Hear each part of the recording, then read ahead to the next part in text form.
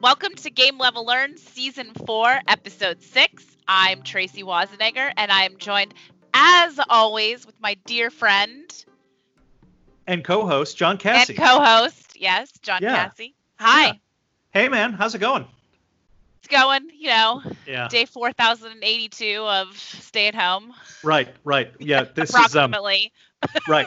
Yeah, I lost track of what month it was last month. I think it's July-ber, right? Yes. Maybe. Now that the school year's over, for me, I don't even know what day it is most of the time. Right. Yeah. It's quite bewildering, this experience, right? Yes. Folks, listeners, we're recording this in June of 2020, when it's not clear kind of where we are with this COVID. Are we in the first wave? Have we crested? Sneezing. Gesundheit.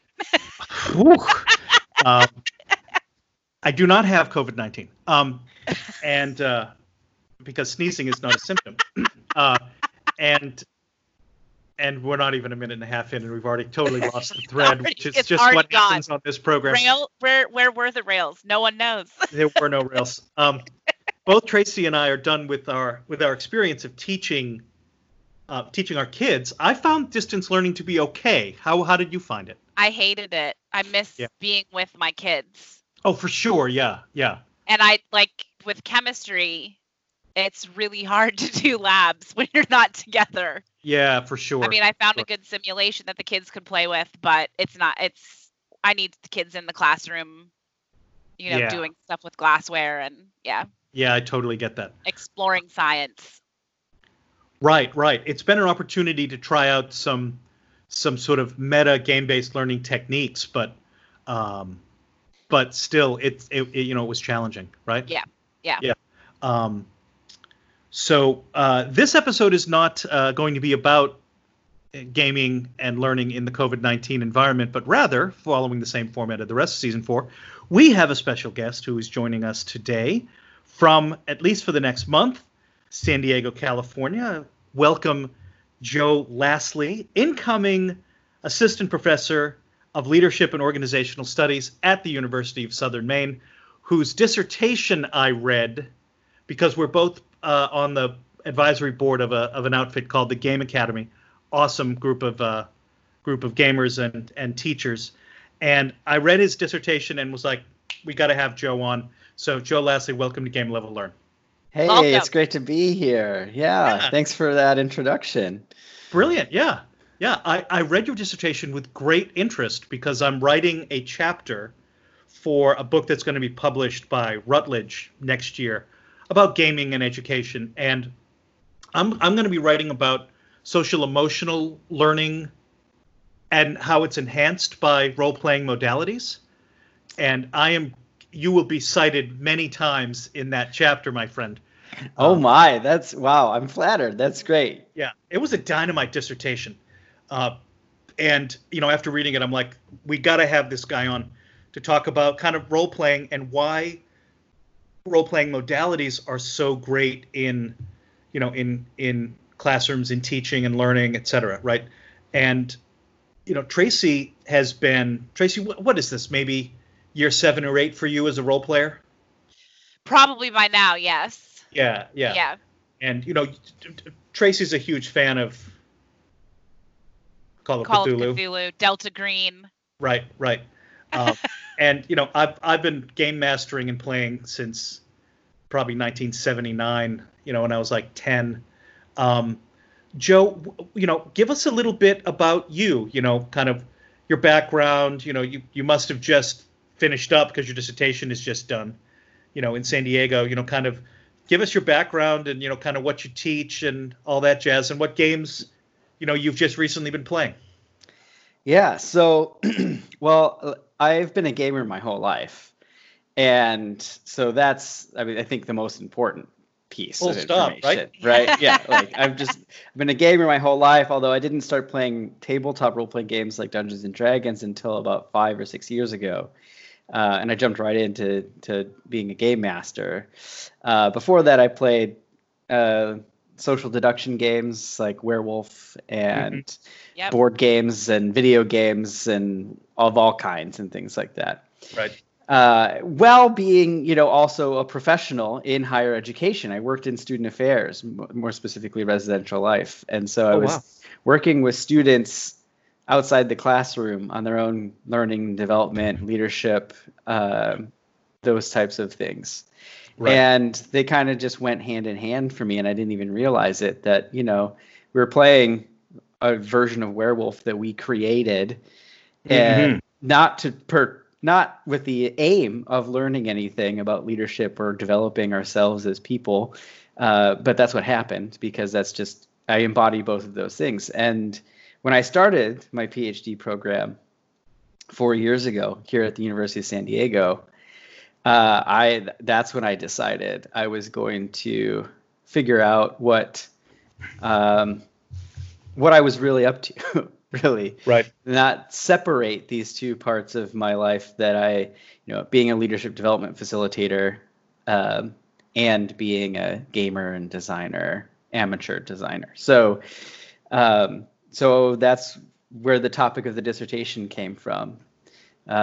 To investigate gaming environments in tabletop role-playing games. Yeah. And so I do research on tabletop role-playing games and play. It's always linked in some way to leadership, but leadership, just like game design, is a very interdisciplinary field. And so their connections are similar in that sense. And I just finished my PhD, finished the dissertation, and I'm going to be teaching leadership and organizational studies, things like group dynamics, organizational theory. The learning organization is one of the classes I'm going to teach. Community leadership as well, getting involved in the community and social change as a leadership context. So those are the kinds of things I'll be teaching. I also have a consulting company called Game-namic. And there I do kind of a mix of traditional leadership consulting and organizational consulting and coaching, and some game-based methods. I design games to be used in workshops that have a leadership aim or some sort of professional development aim. And I also, in addition to just having games and designing games specifically for that, I kind of use gaming to inform how I would do a more traditional workshop of sorts, how it's experiential and interactive and those types of things. Right. Sort of like a gamified PD kind of thing. Right. Right. Yeah, it kind of spans the whole spectrum there. Right. Yeah, I mean, what Tracy and I talk about all the time is game-based learning and gamified learning are really different things. Yes. And if you don't get that, start there, right? You figure that part out first. Have you ever played Call of Cthulhu, Joe? I have. I did. I played just 2 times, and I liked it. I just haven't had the time to get back to it yet. Right. Was the first tabletop game that you really started with 5e? It was. Yeah. And, it's kind of a surprise, because even, when I was working with students playing Werewolf, they were like, "Oh my gosh, you'd be such a great game master. Have you ever played Pathfinder? Have you ever played D&D?" And I'm like, I've been adjacent to these games my entire life. I've always half of my friend group has played these games, but I just haven't been, it's like the day they wanted to play, I had a soccer game or something would, just really randomly keep me from getting into it. And then somehow in 2015, boom, it happened, and there's been no turning back since. So yeah. Tracy, your first game was 5e as well, wasn't it? Yes. Yeah. I think it's a good gateway drug. 5e. It's easy to play. I think it's easy to pick up. Well, it's super recognizable too. It's super recognizable. You can find it everywhere. Libraries, comic shops, game shops. Right. It's not my favorite. Now that I've played some other things, obviously I like horror the most. Right. But yeah. Yeah. The more the scares, the better. Correct. This is why you like the what is it? Hufflepuff. Where's Strahd? Where's that guy? Curse of Strahd. Ravenloft. That's D&D. Yeah. Ravenloft. What did I say? Hufflepuff? Yeah.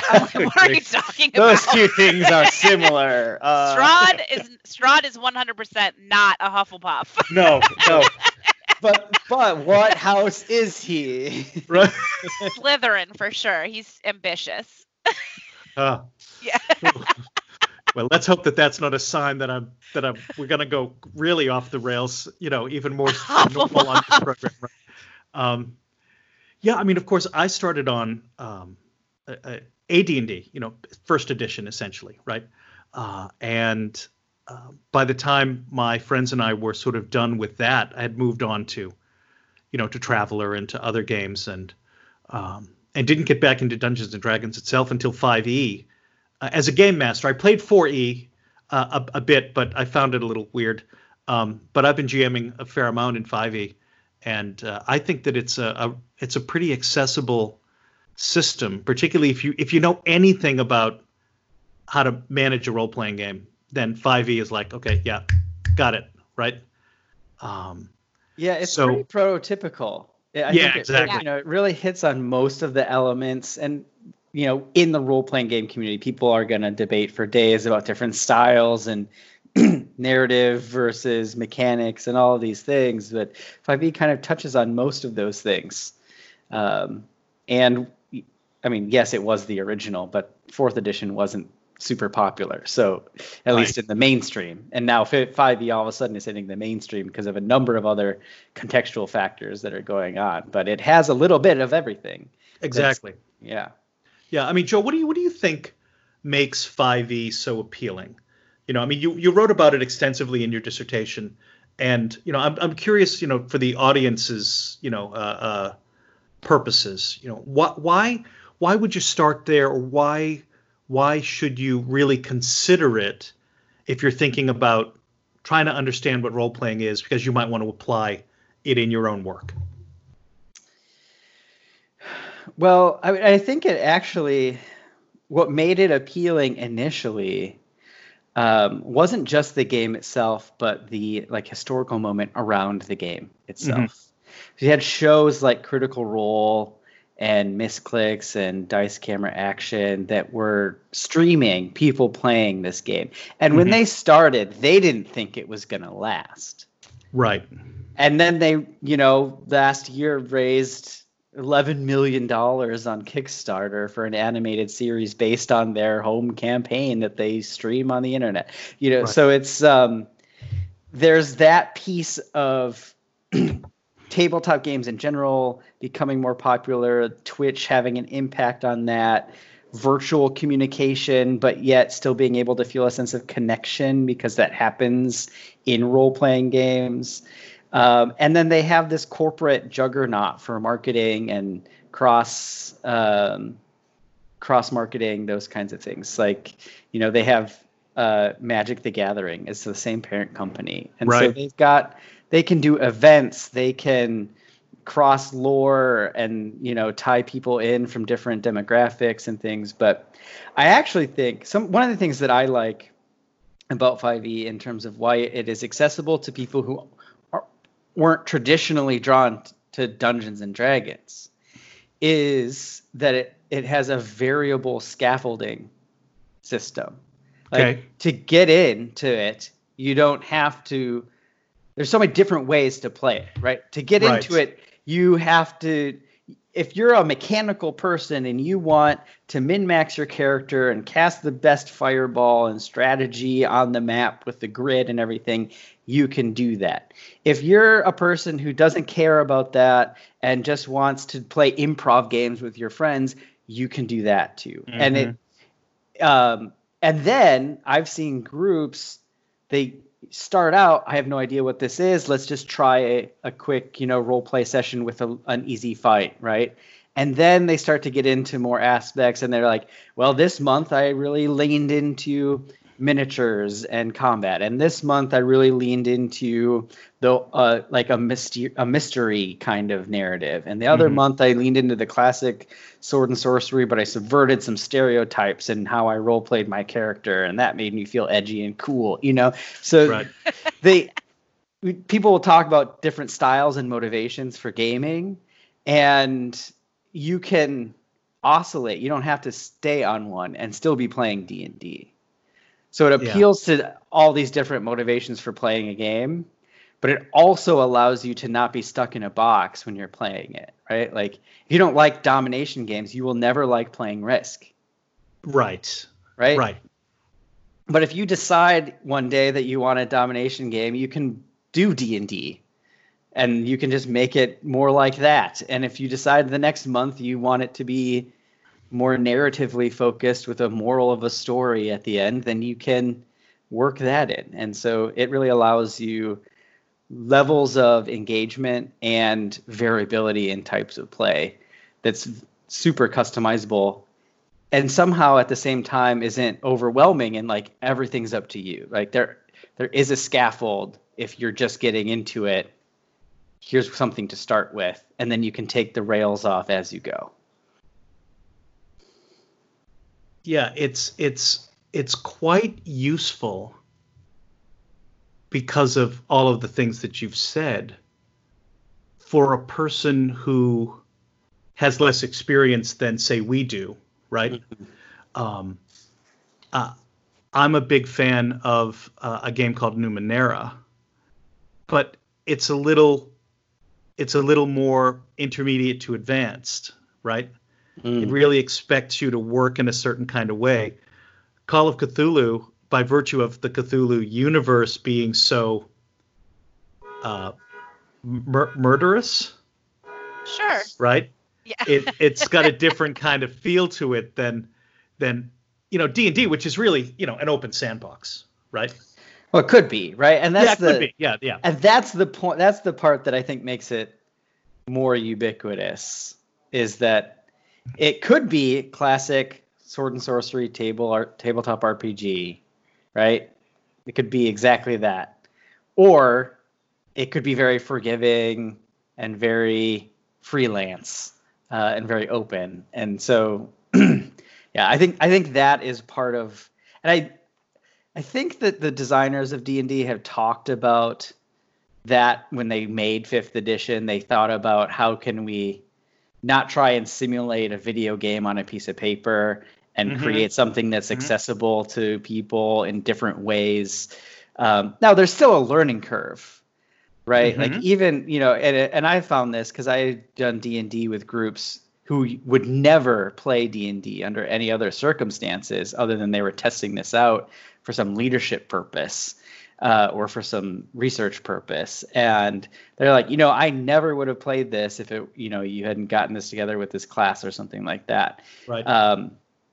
And the learning curve is there, right? Like it's the lingo isn't there to support, okay, roll a D20 or you're a tank or you're a healer. They don't know what that means. Right. They don't have any of that. And so there's still a learning curve, right? And that really limits what you can do in that session, but you're still playing D&D, right? And then you can build from there. So there's still a learning curve.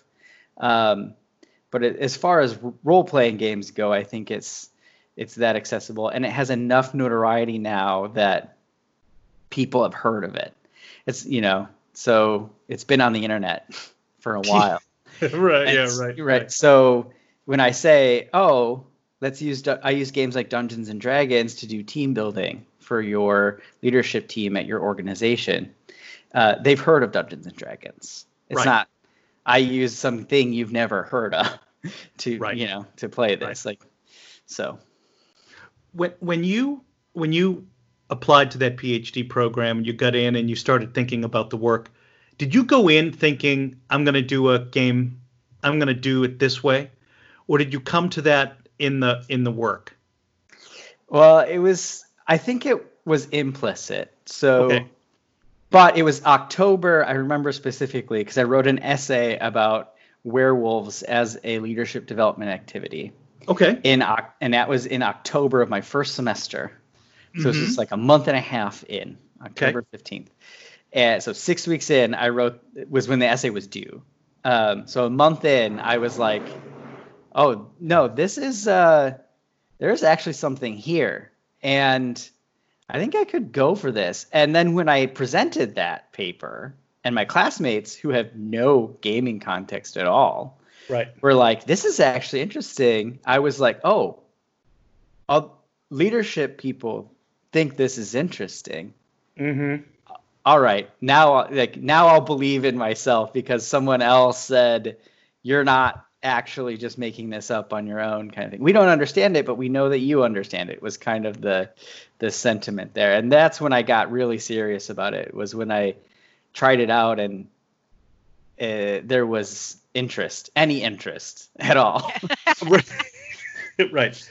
Yeah, this has certainly been my experience, and Tracy's to some extent as well. Like, right, you have some interest, any interest, right? Yes. Yeah. Any interest. Yeah. Right. Well, you make this amazing thing, right? And then you're like, this is good, right? I think this is good. But then you're not sure, and you show a couple people, and then when one person's like, this is great, then yes, this is it. I've done it. Right. I'm actually on the right path. I'm doing the right thing. Right. Yeah. This is life as a creative, right? Like, yeah. There's two different values of art. One is I appreciate this, and this is my creation, and that's all that matters. And that's true and valid and useful. And there's, I created this piece of art and other people appreciate it, so it has value, right? Like that's also a valid use of, I think I was listening to a radio show and there was I think it was Alice Cooper who was talking about selling out as a rock musician. And he was like, listen, you can create all the music you want, but if nobody likes listening to it, it's still great. It's your music. That's fine, whatever. But if you want to make music that people listen to, you have to make music that people want to listen to, right? So there's like this. Right.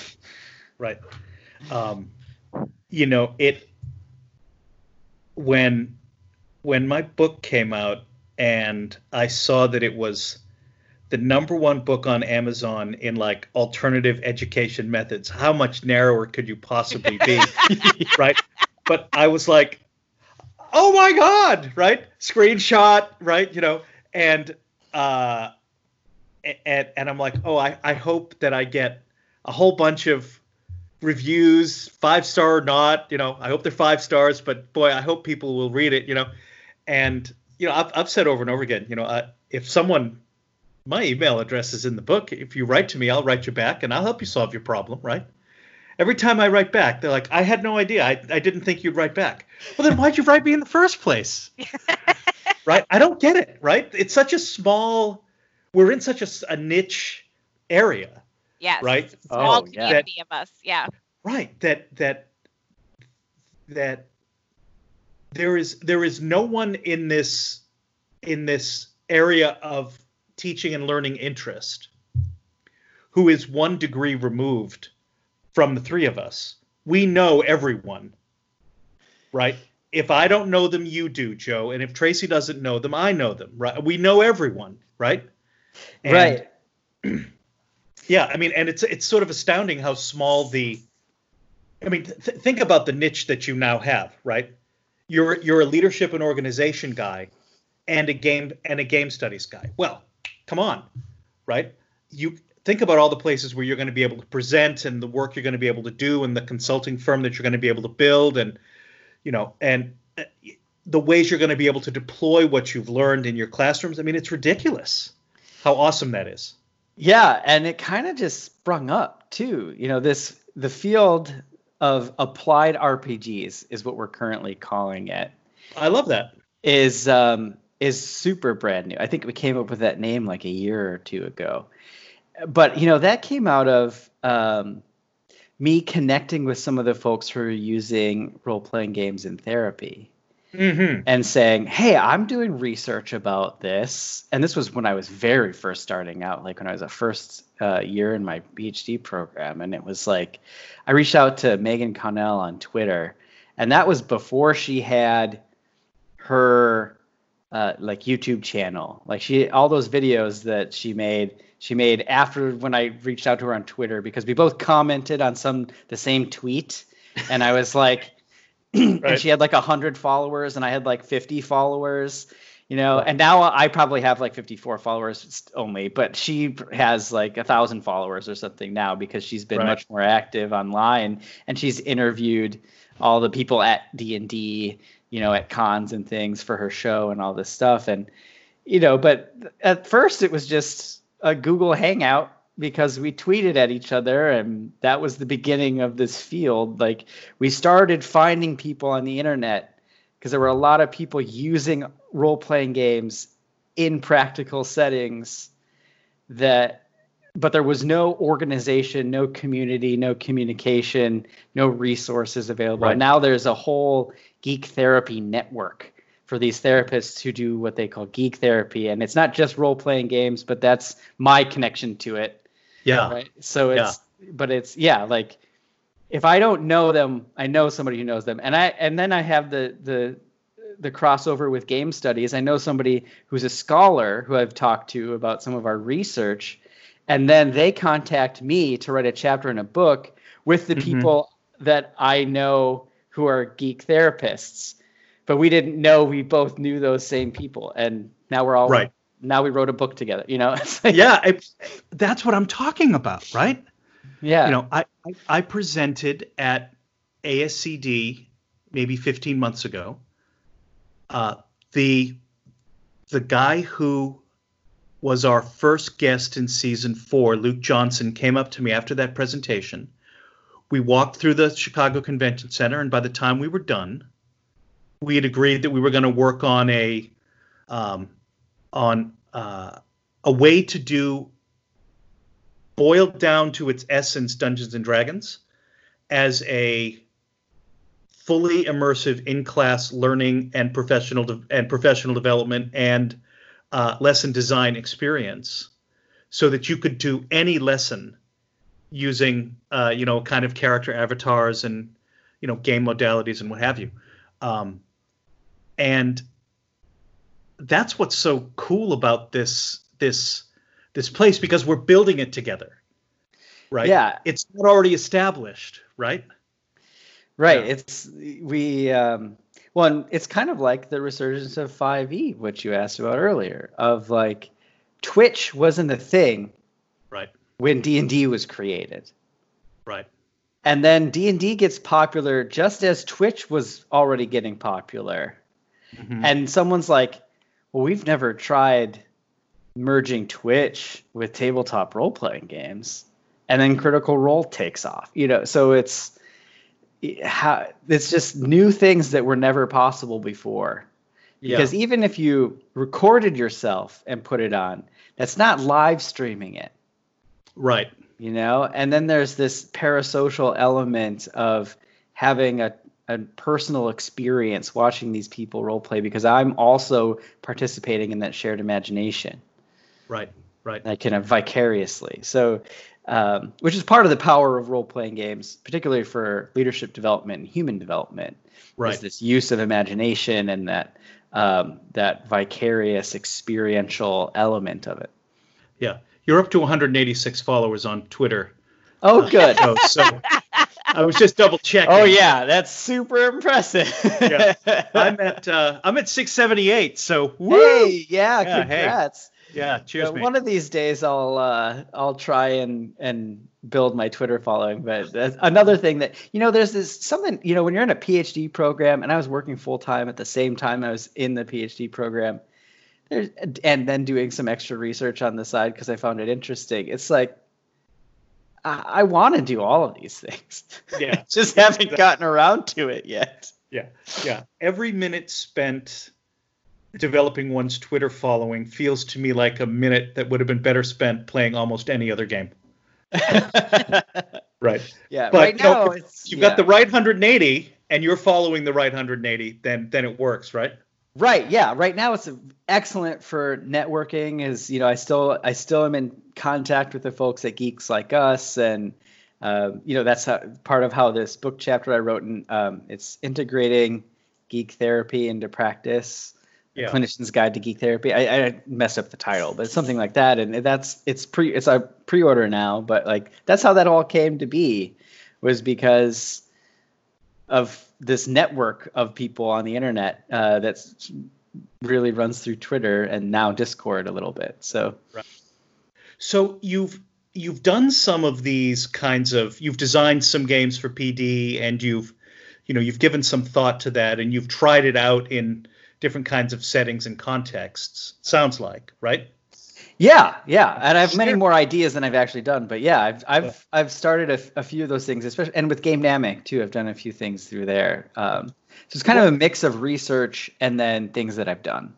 What method or approach do you think has really resonated most with the students or folks that you've been working with? What's really worked?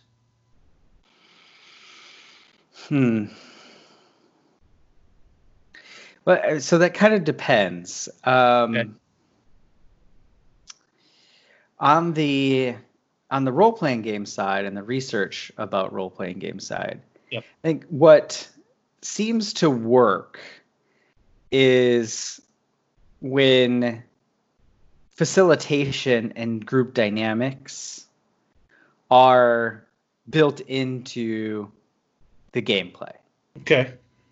And that was one of the huge findings, actually, in the dissertation, was that the way that the dungeon master ran the game, and the way that the dungeon master ran the group, and then the way that they existed as people in a group, kind of paying attention to things that a facilitator would pay attention to, like, is everyone comfortable right now? Does someone have something that hasn't been shared? Am I making space for everyone to have a good time or to share their input?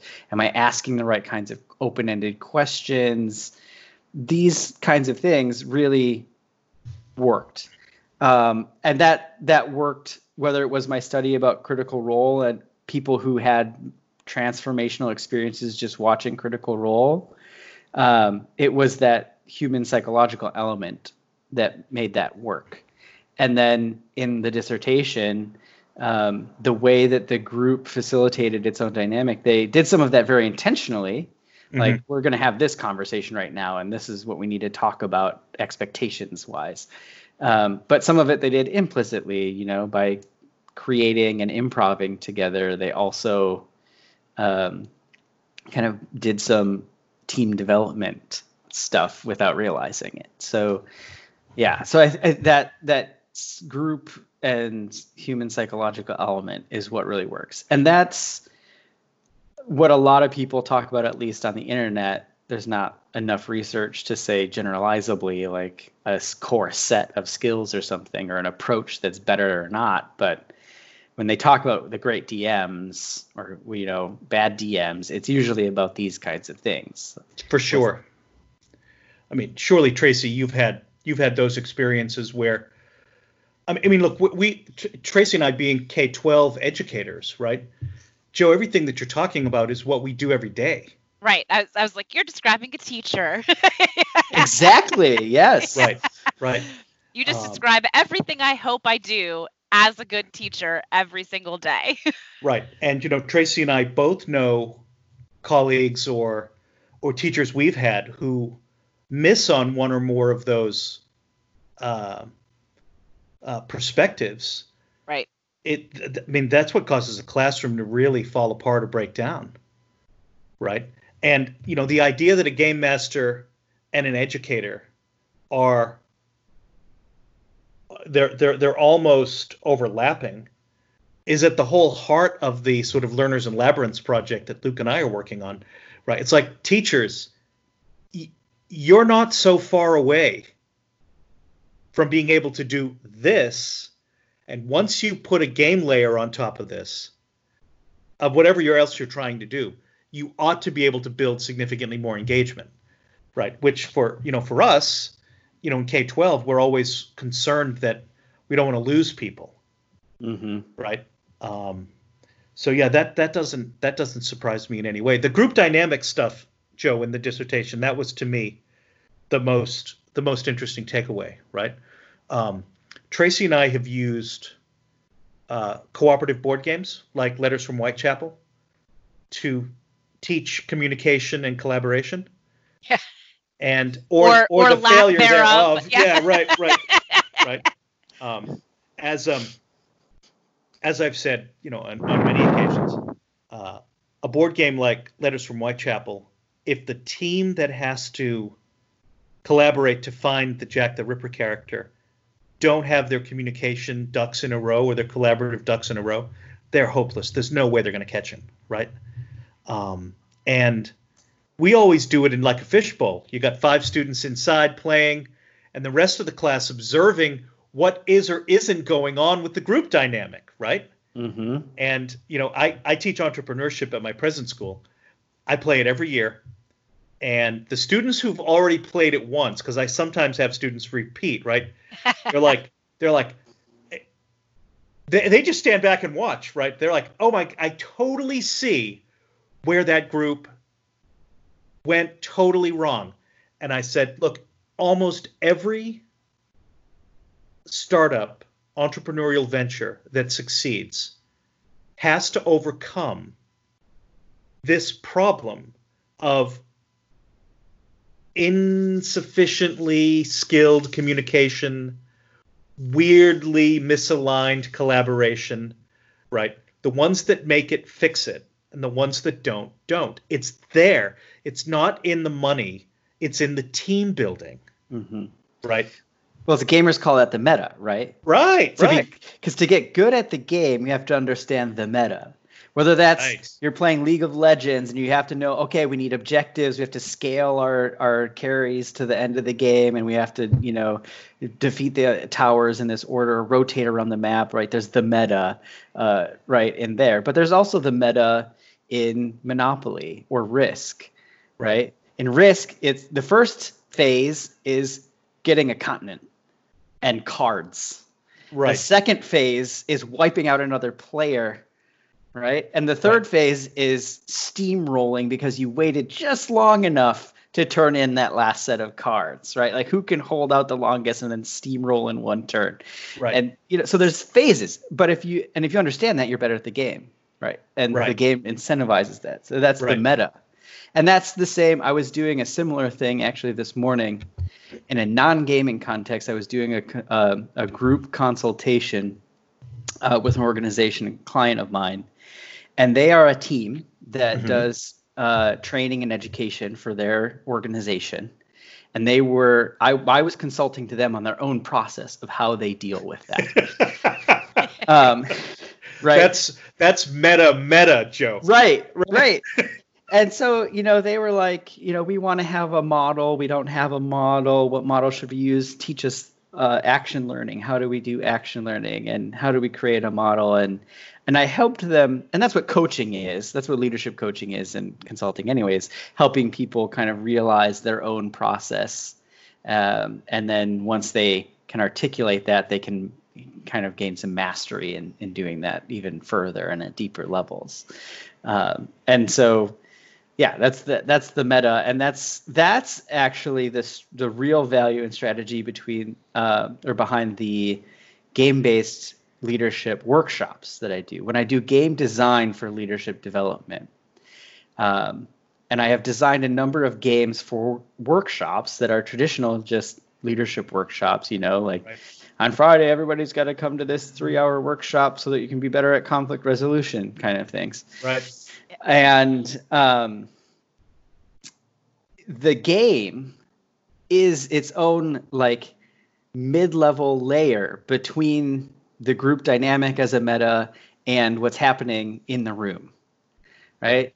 And so we're in this activity or we're playing this game, and I learn this game. But the game was designed to be the meta of conflict resolution. Mm-hmm. And so by learning the meta of this game, I now understand the dynamics of different styles of conflict because the game simulated and represents that system. Because games are systems, right? They're systems of rules and interactions. And so that's a service that I do both for organizations that do workshops. I help them design games, and then I also do workshops where I have use games that I have designed for specific purposes. And so then the debriefing is very accessible because you can get on the meta about the game we played and talk about how, oh, that was avoiding and that was competing and that was accommodating the different conflict styles, without realizing that you're talking about your actual conflict style here too, because particularly in a corporate environment, people aren't role-playing something super different from themselves. They think they're just playing this game, but that's them playing this game. That's right. That's right. And so the meta actually is the key. Using the game as a meta is the key to linking the leadership development to an activity that's actually fun and engaging in a classroom or workshop environment. Right. Tracy, all this kind of stuff just makes me think advisory. Yeah, for sure. I mean, I'm even thinking about some of our in-service days and faculty days and trying to watch my colleagues do this. Right. I mean, for many it would be really hard, wouldn't it? I think so. Yeah. Right. I think so. Yeah. But I think that what Joe's talking about in terms of developing leadership, right? Think about the opening of school leadership meetings with kids, right? Right, for sure. Think about the ways in which you might use these kinds of strategies with a team that was a little more willing, right, to explore the ways in which they themselves work together, right? Right. And to put it all within the context of the school and the school's culture, because that has an effect on the meta. I mean, so much the better, right? Yeah. Right. I mean, what might work in one really good, well-resourced independent school might not work in a totally different, really good, well-resourced independent school, let alone a really well-resourced but actually very poor independent school, right? Or indeed any other kind of organization, right, Joe? Right. Well, and the important piece there is understanding your own context and your own tendencies, right? And so that makes me think of a game I developed that talks about defense mechanisms. Oh. Right. And Tell me more. Yeah. So, psychological defense mechanisms are these things that we don't even realize we're doing 99% of the time, where our mind just kind of naturally protects us from things that are either threatening or uncomfortable or things like that. Like being in denial is a very accessible example, right? Like, well, I'm just going to pretend that's not happening, right? Is kind of this psychological defense. And those types of things by nature are really hard to access. Like anyone's defensiveness is not something that someone wants to willingly experience. Yeah, right. And or admit to yourself, especially because they're usually blind spots, right? Like I don't realize that I'm in denial about this, and to actually have to realize that, or projection where I assign negative qualities to somebody else, but I really probably have some of those qualities myself, right? So these kinds of things. But in a game, you have just enough identification with, I had this experience of playing this game, and just enough displacement at the same time. Well, that was in the game, that wasn't real, even though it actually was real. Right. And so there's the defense mechanism game is kind of unique because all the games do this to some extent, but the defense mechanism game does it the most, where it provides access to these really important and invisible psychological defense well, we're just playing with them. Right. Right. Right. So extraordinary. So shifting gears a little bit, right? You're moving to Maine in what, a month? Oop, did we lose him? I think so. I lost my audio. Did we lose you? Oh no. It's fine. I can edit it. We'll let him come back.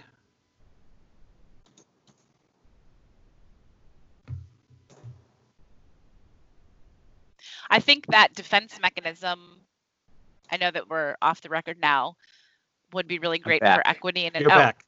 Okay. I'll stop. Yes. Tracy, go.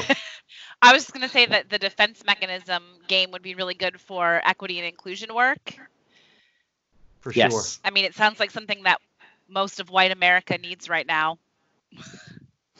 Right. Yeah. Yeah. Well, yeah. It's not that different than implicit bias, and the value of of learning more about your own defense mechanisms is that if you can just start to accept the discomfort that comes with talking about that, then all of a sudden it opens up a much more authentic dialogue for anything else. Right. Right. It makes something else possible. Hopefully. Right. And from a leadership development perspective, that in itself is kind of a very rich form of personal leadership development. Right. Which is pretty amazing. I've seen people play this game, and it's a facilitated game. It's not a game that you just like play off the box with your friends. Like I do it as a coach and coach you through the game. Sure. But that's where I can say, you just did the thing on the card that you're trying to play right now. Uh-huh. Yeah. and kind of point that, and then they have this experience of, that was my unconscious defense. Right. And I now am aware, even if just for that fleeting moment, of how that came out. Right. Extraordinary. Yeah, and that's human development, right? Becoming aware of the unknown. Right. So I was asking, I know you're moving to Maine in a month. Yes. Right. So you probably have your mind set on that massive transition, right? And you're starting a brand new I might be in denial about that. You might also be in denial. Well, Joe, if you were in denial, you've come to the right show. It's -5 points. I'll take it. That's what Tracy and I do best. Right. No, I'm kidding. So, obviously you're going to have a teaching load and assistant professor. You got to get that dissertation whipped into a book and all this kind of jazz, right? So what do you think the first thing you're going to try on your new kids in Maine is going to be that's game-based or gamified and leadership? And what's that going to look like? Oh, boy. Well, one of the classes I'm going to be teaching is org theory. Okay. And I'm going to use a methodology that's known in the leadership education world as class as organization. Okay. And so for the first part of class, for the first half of the semester only, will be your traditional, here's some theories, like what are maybe some activities to learn about these different theories about organizations and things like that. But starting on the first day of class, the second half of class up until the halfway point, and then the whole class for the rest of the semester, is going to be this class operating as its own organization. Nice. And so there's an element of, it's kind of like role playing. Sure. Except that you're not playing a separate character, but you're learning about the role that you take in an organization. Yep. And you have a lot of flexibility about how you're going to take up that role as a student in this class and as a member of this organization that is this class. Right. And so there is going to be an element of how I run games of D&D that plays into how I teach that class. And so it's not necessarily a specific activity. I'll probably use some of the games that I use in workshops for specific topics. Yep. But I'm very excited kind of about that class's organization setup where they get to create. It's a sandbox role play. Right. And there's going to be a few stipulations, like there is an outcome that they have, or a type of outcome at least, that they have to reach by the end of the semester. They can't just decide our organization is a meditation zone and just sleep every day. Like there's going to be some sort of actual organizational outcome that they have to achieve, some project that they have to do, that they get to really design and execute as a laboratory for their own analysis of themselves as an organization. And doing a project for an organization. So I look forward to hearing how it comes to pass, right? Yeah, me too. Not really sure. That's one of those things that I like about that kind of leadership education, that I also like about D&D, is I have a plan and I expect that will be different from how it actually happens. Yeah. Joe, the first rule of Dungeon Master game mastering planning is you're welcome to plan all you'd like, right? No encounter survives first contact with players. No structure survives first contact with students. Right. Good grief. Even I'm playing this group. I'm running them through this old Expedition of the Barrier Peaks, a classic first edition AD&D, old school dungeon, modded to 5th E. Okay, this is a pre-written module. Okay, I haven't had to do anything other than run it, and it's been like, after 4 hours of running it, I'm exhausted because I have to constantly tinker with what my excellent players are doing. Right. And when it's my own stuff, give me a break. Right. Why did I even bother planning any of this? Right? Why did I read that entire chapter of Curse of Strahd? Doesn't matter anymore. Right. Yeah. I can't wait, Joe, to have you back on after your first term. Yeah. So we can talk about the highs, the lows, everything in between. Yeah. We'll be your we'll be one of your sort of professional bounce off groups, Yeah. Well, you see, you get it from this perspective, right? And this is the nature of being interdisciplinary. Is I talk to gamers, and we're all like, oh yeah, we understand D&D and what it's like to be a game master and what it's like to design things, and then I talk with leadership people, and they're like, oh yes, I understand adaptive challenges and system dynamics and these types of things. But so I need to kind of find a little piece in each box. For sure. Right. Yeah. So we always end with kind of, what are a couple of games you're playing now, and what are some games that you think, hey, you're a listener and this sort of jazzed you, other than maybe D&D, right? Because we talked about that a lot today, obviously. What are some other games that you think folks ought to have a look at? So what are you playing, and what should folks look at? Well, I'm playing Dungeons and Dragons, and I'm playing some video games. I like sim games, so Civilization 6 and League of Legends. Can't do it. I've been resisting Civilization 5 and City Skylines for like the last week. Yeah. It's I know if I start, it's gonna consume. See, I did that right when I finished my dissertation, and I said, "Goodbye, world. I'll be back in 2 weeks." And it was perfect. It was so perfect, because that's exactly what happened. It was also a quarantine, so literally, there's no excuse to not just go and do this thing. Right. We are the same person. Good. And I played some Pillars of Eternity 2 Deadfire recently too, so that's good. So yeah, those kinds of games. I'm trying to learn Weave, which is a really cool storytelling game.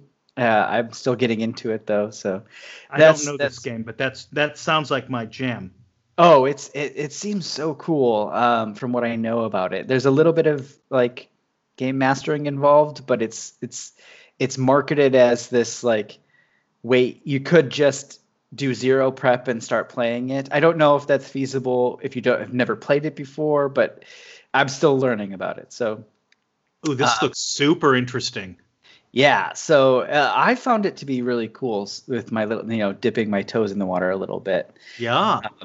But in terms of like, what would I recommend people play? The first recommendation I have is play whatever you want.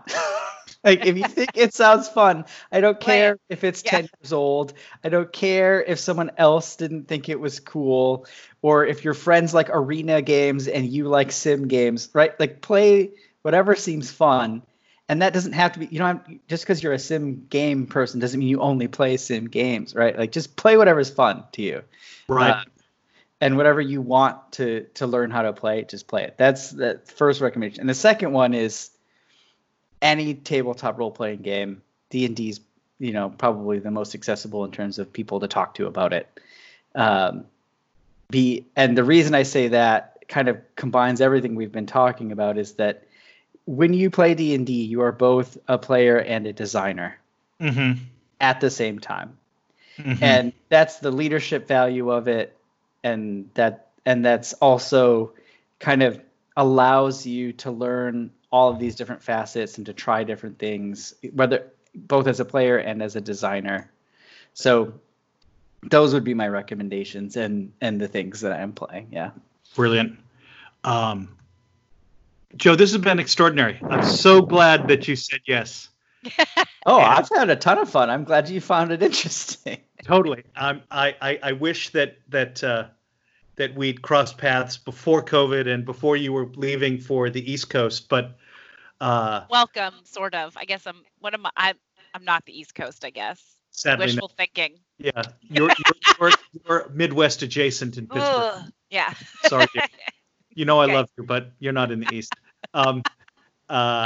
Some friends and I, Joe, before this all got going, were thinking about finding a city somewhere to Airbnb a house and spend a week together playing games and what have you. And the city we had settled on was Portland, Maine. Okay. Oh, wow. So now, of course, we're not doing it now, right? But when we do it again and we go to Portland, we'll have you down to the house. We'll play some games. You'll love these guys. Oh, that sounds like a blast. Yeah, we'll have a hell of a time. So, folks, you know where to find us, Facebook, GameLiveAndLearn.com. Joe, you're going to provide your contact information so we can put in the show notes. If folks want to get in touch with you, how would they do it? Do you have an email address, or do you have I have an email and a website, and so my Twitter handle is thejoeshow13. My Gmail's jlastly13@gmail.com, and my website's GameNamic.org. Brilliant. Great. And we'll put all that in the show notes too. Yeah, we'll put all that in the show notes. Tracy, how would people get in touch with you? With my email, which will be in the show notes, because I'm sorry, it's tlwazenegger@gmail.com. Right. So that'll be in the show notes. Game Level Learn, Facebook, Discord. Yep. And I'm at johncassey@gmail.com as always. And thank you for listening to Game Level Learn. And Joe, good luck with the move, and we look forward to having you on the program again soon, okay? Sounds great. Yay, play all the games. Play all the games. Have fun. Bye. In fairness, I have guested on much more poorly organized shows than this one. So, okay, Tracy, you ready? Yes. Okay. I'm going to make a note. Oh, God, no. Cat, no. Yes, cat. No cat. They sensed that it was about time. Cat is, he's a menace. Just win to do it, too. Exactly. Devil.